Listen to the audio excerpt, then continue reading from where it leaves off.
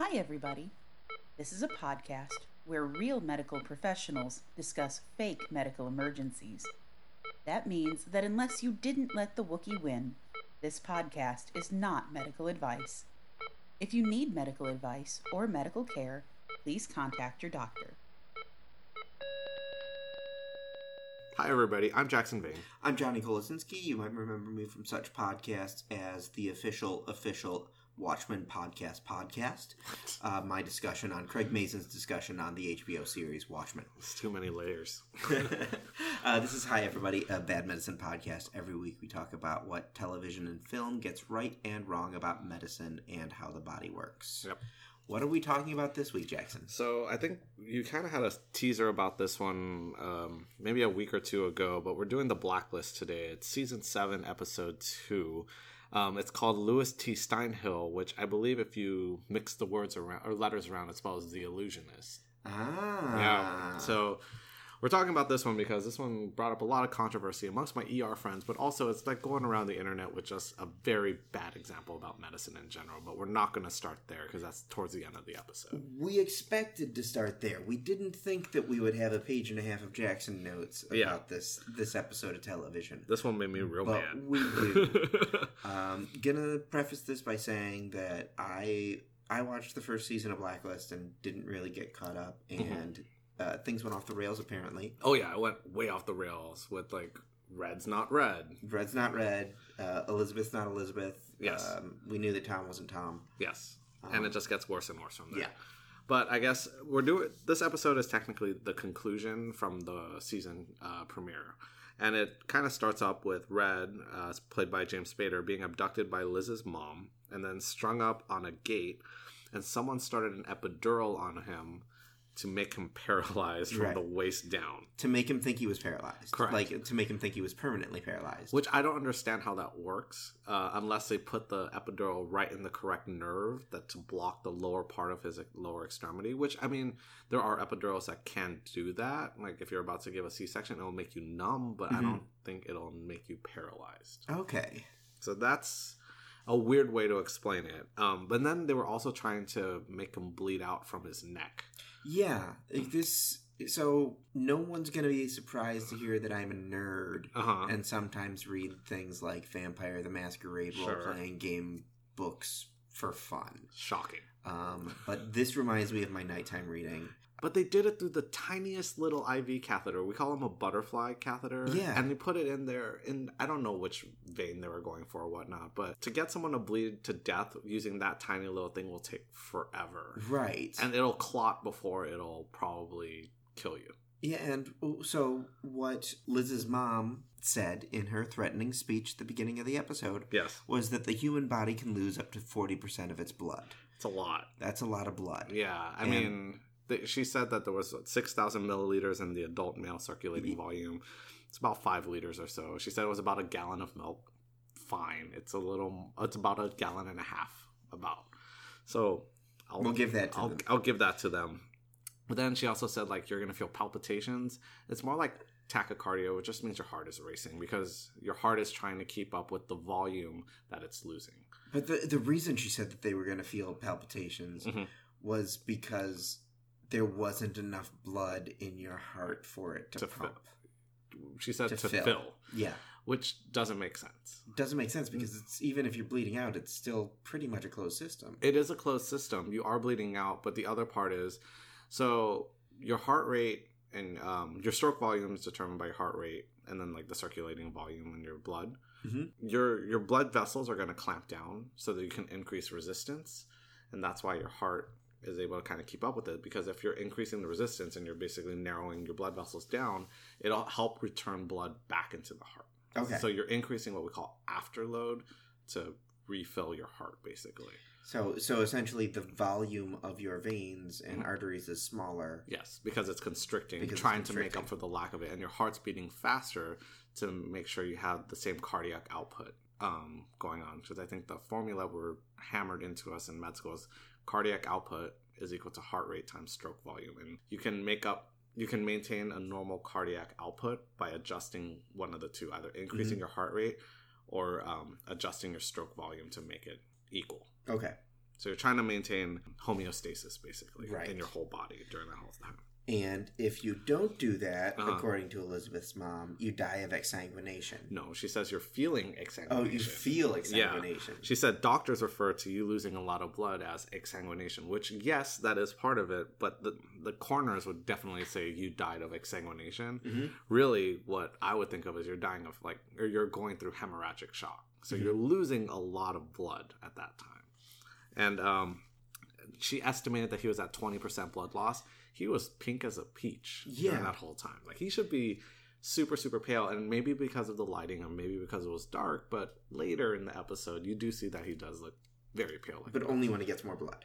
Correct. Which made no sense. Yeah. And then also they were trying to get information from him. But bleeding someone out is the worst way to get information because from someone. You just get stupid. Yes. You have no blood going to your brain, so how are you going to give information if your brain is not running on maximum capacity? Mm-hmm. And that's what she was trying to do, is trying to get more info, but you're bleeding him out, and it was real stupid. So you would recommend the Hobbs and Shaw method of random electric shocks? Oh, yeah, compared to this. But, I mean, it'll hurt, and it'll sting. As long as it doesn't go through the heart, you're A-okay. So we get plot magic about them having set up a fake hospital on a soundstage, essentially. Yeah. And then we get a little more exposition from the non-doctor. Yes. That hypoxia is setting in, and she hears it's quite uncomfortable. Yes. What is hypoxia? Hypoxia means low oxygen of the blood.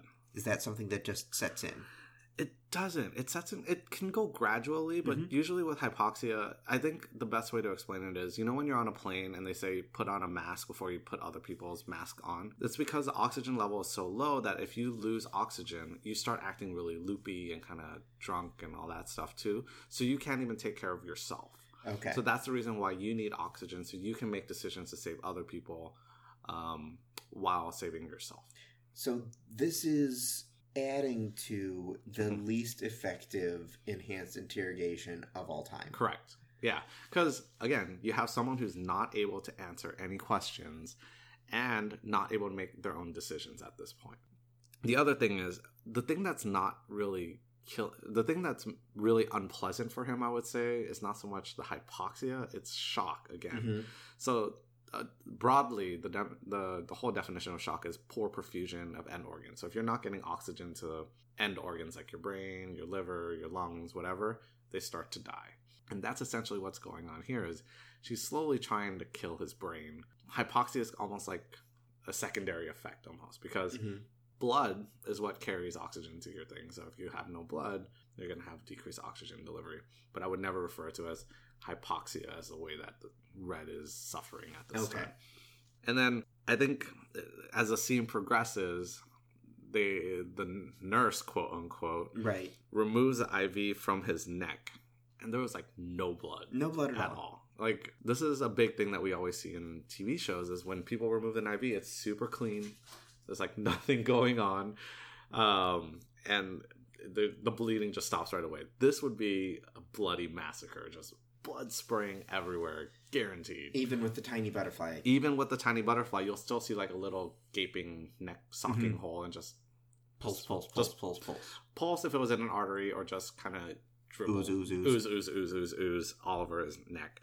And he did not have any kind of dressing on his neck at all.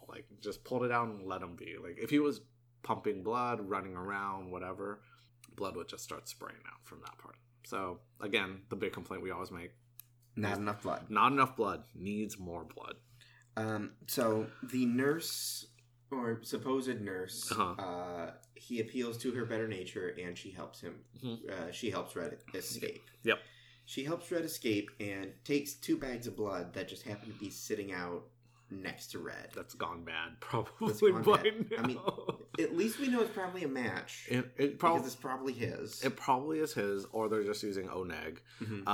But usually we keep blood in the cooler until we're ready to use it, because room temperature blood starts going a little wonky there. How long do you think it could be room temperature? I'm not a hematologist, so I'm not really 100% sure, or a pathologist that works in a blood bank.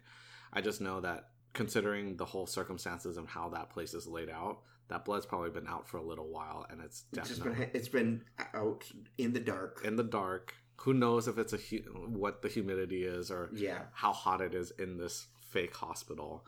But that blood probably has gone bad unless they started with frozen and just let it kind of thaw out. They gently. Do request frozen blood later. Yes, they ask for very random stuff later, which we'll get to in a little bit, I guess. But I mean, even if it was frozen, they drive for a while. Yeah, and then they use it. Yeah. But then Red was calling for stupid stuff like goes, I need platelets, I need fresh frozen plasma, which I feel like he just heard these two buzzwords that happen to be yelled at in the emergency department a lot.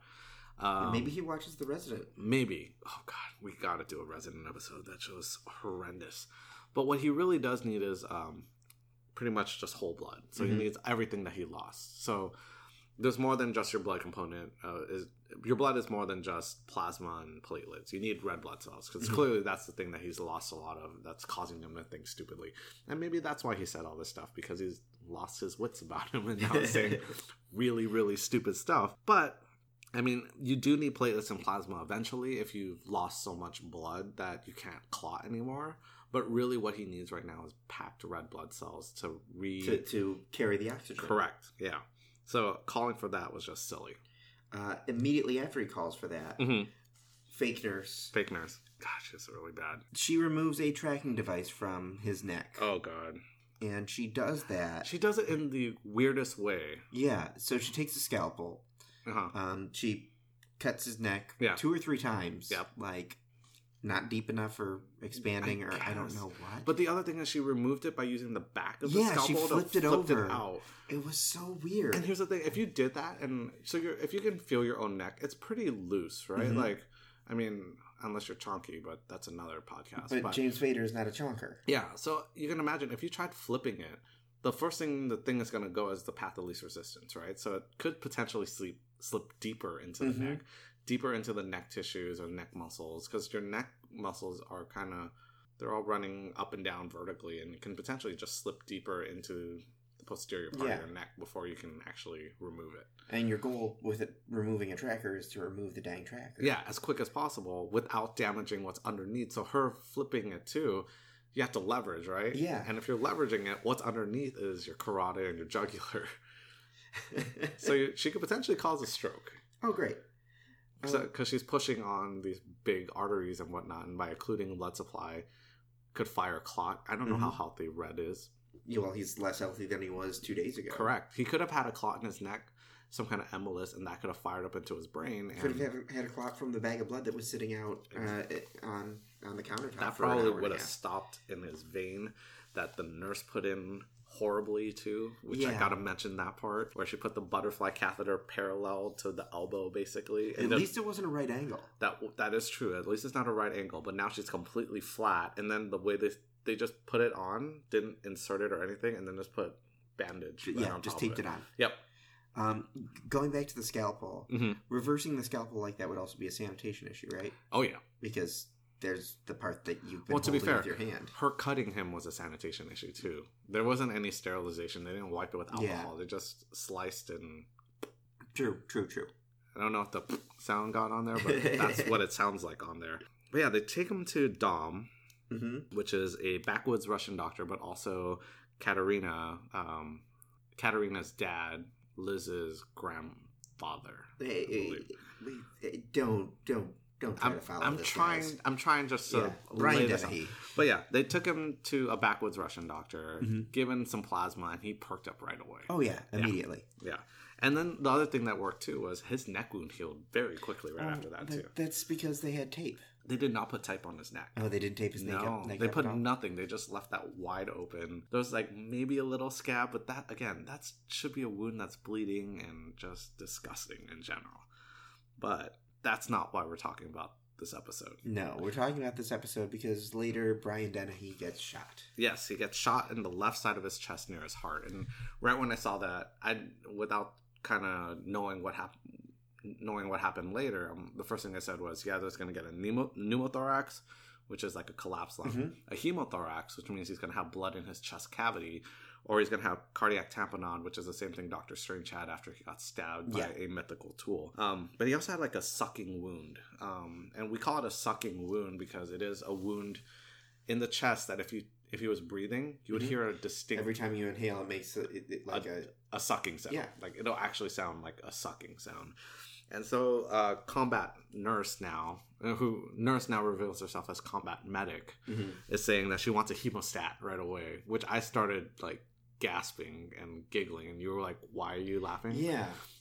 A hemostat is essentially tweezers that lock. That's all they are. Gigantic tweezers that lock. That's not going to do anything to stop this guy's bleeding unless you can find... he's been shot in the freaking chest. Correct. Unless you can pinch his entire wound with the hemostat, it's impossible. So then she heals him with duct tape. Or they were looking for gauze or some kind of bandage. The real thing I think she was trying to say, or at least the show was trying to imply, is quick clot. Which is kind of a fibrous material almost. I think we've talked about it before. Yeah, that it's like fix-a-flat for flesh. Yeah, so you can actually use that. But the last thing you want to do is put or a that... tire patch. Yeah, and the last thing you want to do is put that kind of expanding thing in a chest. Right, because that would push all the organs around and get... Well, mainly it'll make sure that lung will never... Well, not so much that. But it's actually make sure that lung will never expand again. Oh. Because think about it. If that's expanding rapidly inside... you're not going to be able to expand that lung anymore. Okay. So really the treatment we do with a gunshot wound like that is we do an occlusive dressing, but we tape it on 3 sides only. The reason why is, you can think about it, if you breathe out, air can come out. When you breathe in, it sucks in and you can't get air in. So you're trying to prevent it from turning from a open pneumothorax to a tension pneumothorax, which eventually that is what Dom gets, is a tension pneumothorax. And what that is, it's the air is expanding so much that's pushing your heart, your like aorta, all the big vessels to the other side of the chest. And it's under so much tension that it's actually making it hard for blood to return back to the heart. Okay. And that's when your blood pressure drops, and that's when you arrest. Okay. So usually the treatment for that is you need to put in some kind of chest tube to relieve the pressure.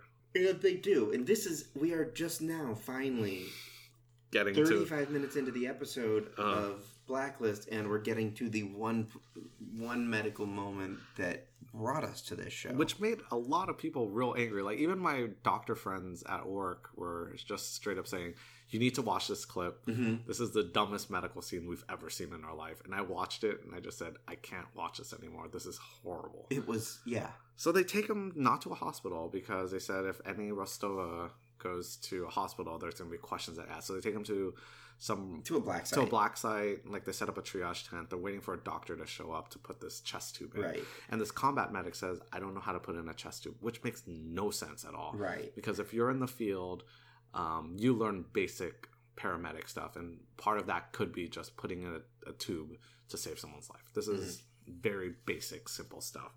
So then I'm going through this step by step because it was killing me. And all of this is on our social media. You can watch this scene. The scene in particular on there. But I forgot to mention, the worst thing you can do with the tension pneumothorax is they had that gap that they duct taped that guy's chest. The last thing you want to do is open that up right away to allow more air to rush in and cause the tension pneumothorax to get worse. And that's essentially what she did. Sometimes you just need to put a tube in there to help drain it out too. Because part of if I was in the field and I saw someone with a tension pneumothorax, I would actually get a needle, a pretty big gauge angiocath needle, and pop them right between the second intercostal space, right in the midline of your clavicle. So he's showing me on his body. It'd be above the heart. It depends on which side, but it's the second space of your ribs, of your chest. And then we put it in there, and usually if that works, you hear a whoosh. So very high on the chest. Yes. And outside. Mid-clavicular line. Yeah. So middle of your clavicle. So that's what we would usually do. And so she should know how to do that. So, now what's the purpose of the chest intubation that she's doing? So with the chest tube? Yeah. The chest tube really is to decompress the pressure, get the blood out, but also give a chance for that other lung to reinflate, because the biggest thing that fills up that lung is a lot of nitrogen. And because, the atmosphere is mostly nitrogen. So you're trying to get all that air out. So you're supposed to connect that to some kind of suction or seal or something like that to slowly re-expand the lung. It is not a pleasant procedure. It hurts a lot if you're awake, because you can only imagine, like, I'm sure you've taken a weird breath before and you feel like you pulled something inside your chest. Yeah. Now imagine that constantly with every single breath you take. Not fun at all, right? So she's calling for a knife. She doesn't know what kind. She doesn't care what kind. Just a knife. I'm not a doctor. I've seen some medical shows. I don't think you call them knives. No. Well, sometimes we'll call them blades sometimes. Okay. Knife is not the term I would probably use. I'd probably say scalpel or blade. And then you should know which kind, like an 11 blade or an 8, 10 blade or whatever blade you want to use. So you call for a blade. That's fine. But then she goes in the 7th intercostal space, which is super low. Yeah. Again, you showed it on the body, and it's like your natural waist. It's where you. It's a little above that. It's pretty high up there. The only problem with going there is if you're going on the right side, if they have a very high liver, you can go there. You can potentially injure a diaphragm if you catch them at a weird breath. Really, you're supposed to go between the 4th and the 5th intercostal space. So that's around your nipple line. And I was telling Johnny earlier, the mnemonic we're taught is you go around T4, which is the teat pore, which is the easiest way for us to remember it. So that's where you're supposed to make the incision. So then she asked for the smallest ET tube size possible, which again, the smallest ET tube size possible is probably about a 3.0, which is smaller than a straw. In cases where you're doing like trying just to get air out, that's fine. Because we use something called a pigtail catheter, which is really skinny. But with that much blood in there, it's going to get clotted before it does anything. So you want the biggest, fattest. You want something big that's going to get as much out, have as much volume space as possible. Correct. And the tube they use is definitely not the smallest ET tube they have. And also, ET tubes are real flimsy. So they're not going to withstand the pressure of putting it in. And the way she put it in is not the right way to put it in either. Because she was trying to like thread it into the chest. The way I was taught, and I'm sure most of our listeners, if they're medical, they would understand this too, is you make the incision, you kind of dig down, and then you're digging your finger in there to try to make a space and kind of keep your finger there. Mainly because the minute you pull your finger out, the pleura, which is the membrane that lines your chest cavity where the lungs is very tight. And once you remove it, you might lose it. So you're supposed to ride over the rib and then insert it in with the tube on your finger. And then the clamp is like right there too. And sometimes your clamp is right there just to help push it in because you need that traction. And then once you feel the pop, that's when you kind of advance the tube in. And it's a big tube with like extra holes on the side of it to allow for more blood to come out. It's not a pretty procedure at all. I think on real patients, I've probably done like 3 because they're pretty rare. At least in kids, they're pretty rare.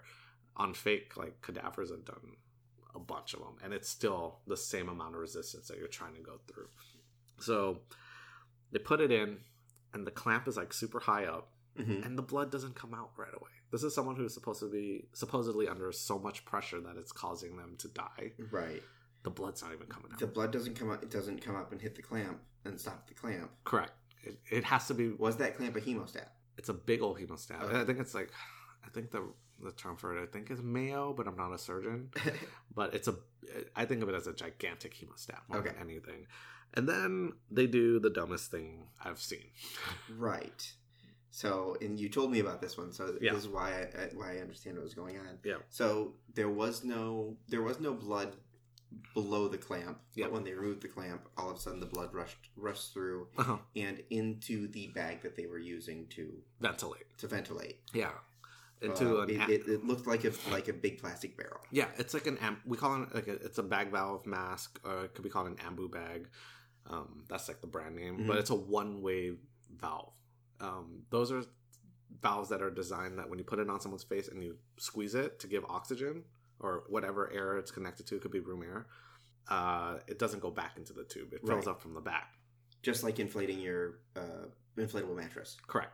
So once they hook it up and you just see the blood go through, that means it was under a lot of pressure to actually pass through there. But that's not normal standard practice at all. Normally the standard practice is like we hook it up to a vacuum or some kind of water seal so that air can't re-enter into there. And I get what they're trying to say is like, oh, look at all this blood. Look at all this blood that went into there, but the blood's not going to go back. It's A-okay. That is not sterile. It is not good at all. You can't measure how much blood came out. You don't know how much pressure is suctioning out or anything like that. Like, that is the most cringeworthy scene I've seen for medicine period. And this is like seeing people use suction catheters as an ET tube in patients' mouths. Like, this one's really bad. This one's really bad to me because it was the focus of the episode. It was. Because it wasn't just like with somebody using the wrong tubes and things like that. That's a production issue. Yeah. That's a we're working with what we have and we don't have somebody on site. Correct. We're going to do an episode that's all about medical stuff. Yeah, this was a very medical heavy episode of The Blacklist, and it was just horribly done. And I think one of the excuses I heard was, oh, they're working in a black site, they don't have all the tools needed.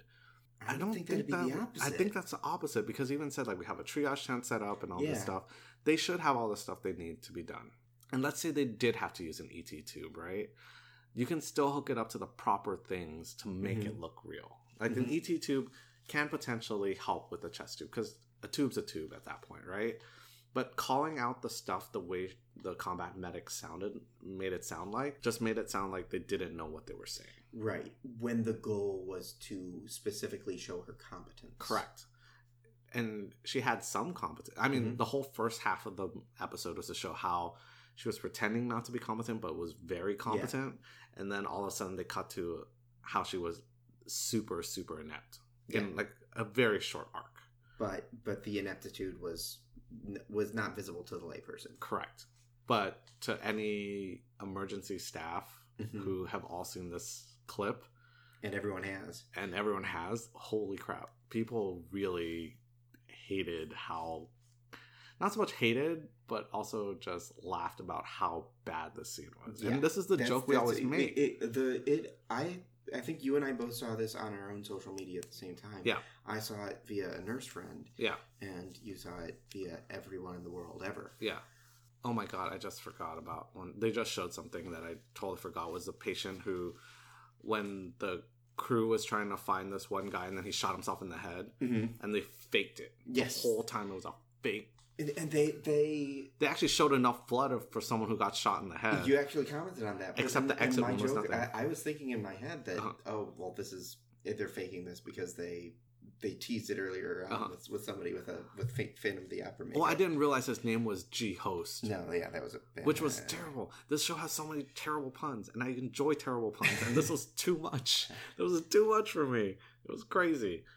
But yeah, there was a lot, like that one scene probably riled up more of like the nursing doctor community more than I think I've seen any other scene recently. Yeah. And that's coming from a guy who's watched like Grey's Anatomy with the fork in the neck and they wanted to do an MRI, which we'll touch on at another point. Which we've touched on in person. Yes. Terrible phrasing. Yeah. So, yeah. So... The Human Centipede bills itself as 100% medically accurate. If that is true, how medically accurate was Season 7, Episode 2 of The Blacklist? This is terrible.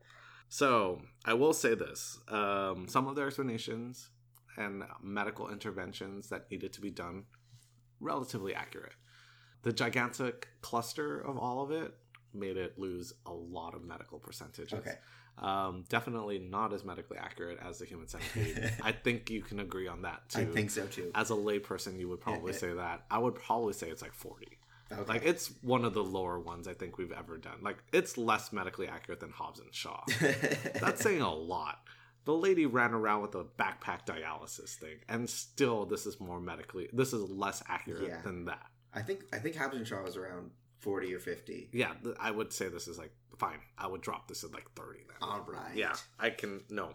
Normally, I would ask now, what would you do to make it more medically accurate? But I think the answer to that is make it more medically accurate. Yeah, because there was nothing about the medical inaccuracies that were there to raise the stakes. Yeah, there was the stakes were there. Like everything that needed to be, the stakes were all raised.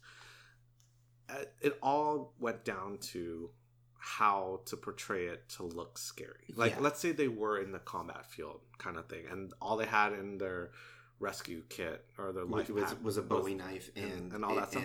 Then a stapler. Then I get it, you know? But this is one where they had everyone gown up, make it look like it was a proper surgery kind of thing, And then just wing it. And then just completely wing it.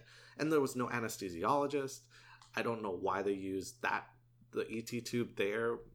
I don't know what they put inside of his mouth, but that didn't look right either. Like, they're showing the scene that he's just on oxygen during the whole scene. Like, I would feel like if you were on some kind of situation like that, you want someone controlling your breathing during that time, putting in the tube and all that stuff, and not just putting him on oxygen and go, he'll breathe eventually. Yeah. But none of this was stuff that felt intentionally wrong to make it more dramatic. Correct. It was just wrong. It was just wrong and prideful, because they could have had help, and they didn't take it. And that's why this episode felt so much more angering than any other episode that I think we've done, is because there was no reason to do the medicine this badly. James Spader, if you're listening, hieverybodyypodcast@gmail.com or at hieverybodymd on Instagram, Twitter, and Facebook. Can make this look better. We can make this a lot more fun. But it's the Blacklist too. It's shenanigans in general. Yeah. I'll watch more Blacklist if it means I can be a consultant. But yeah. But this episode, I mean, there's so many things we could have made better. The tubing, or putting in a chest tube, even putting in a real chest tube and showing the procedure is tension filled in itself, because seeing a doctor's finger having to get dug into there to get the tube in, that looks dramatic and scary as is. Also, her gloves, if I remember correctly, never bloody. With someone who's covered in blood and you're touching him a lot and you're not bloody, what the hell? Yeah. Yeah. Not enough blood. Not enough blood. Never enough blood. Always a complaint. There was one scene with enough blood, but it was a fake. Screw this episode. No more. But yeah, that's all I gotta say about that. I wrote a lot for an episode like this. I wrote way too many notes. Yeah, we figured this was going to be a quick and dirty. We thought this was going to be like a quick 15-minute whatever. Yeah. We're done. No, we've been talking about this episode for way too long. Yep. Yeah. All right. So we'll be back with more Hi Everybody next Tuesday. Yep. And until then, let people know about the show. And thank you everybody for listening. Thank you.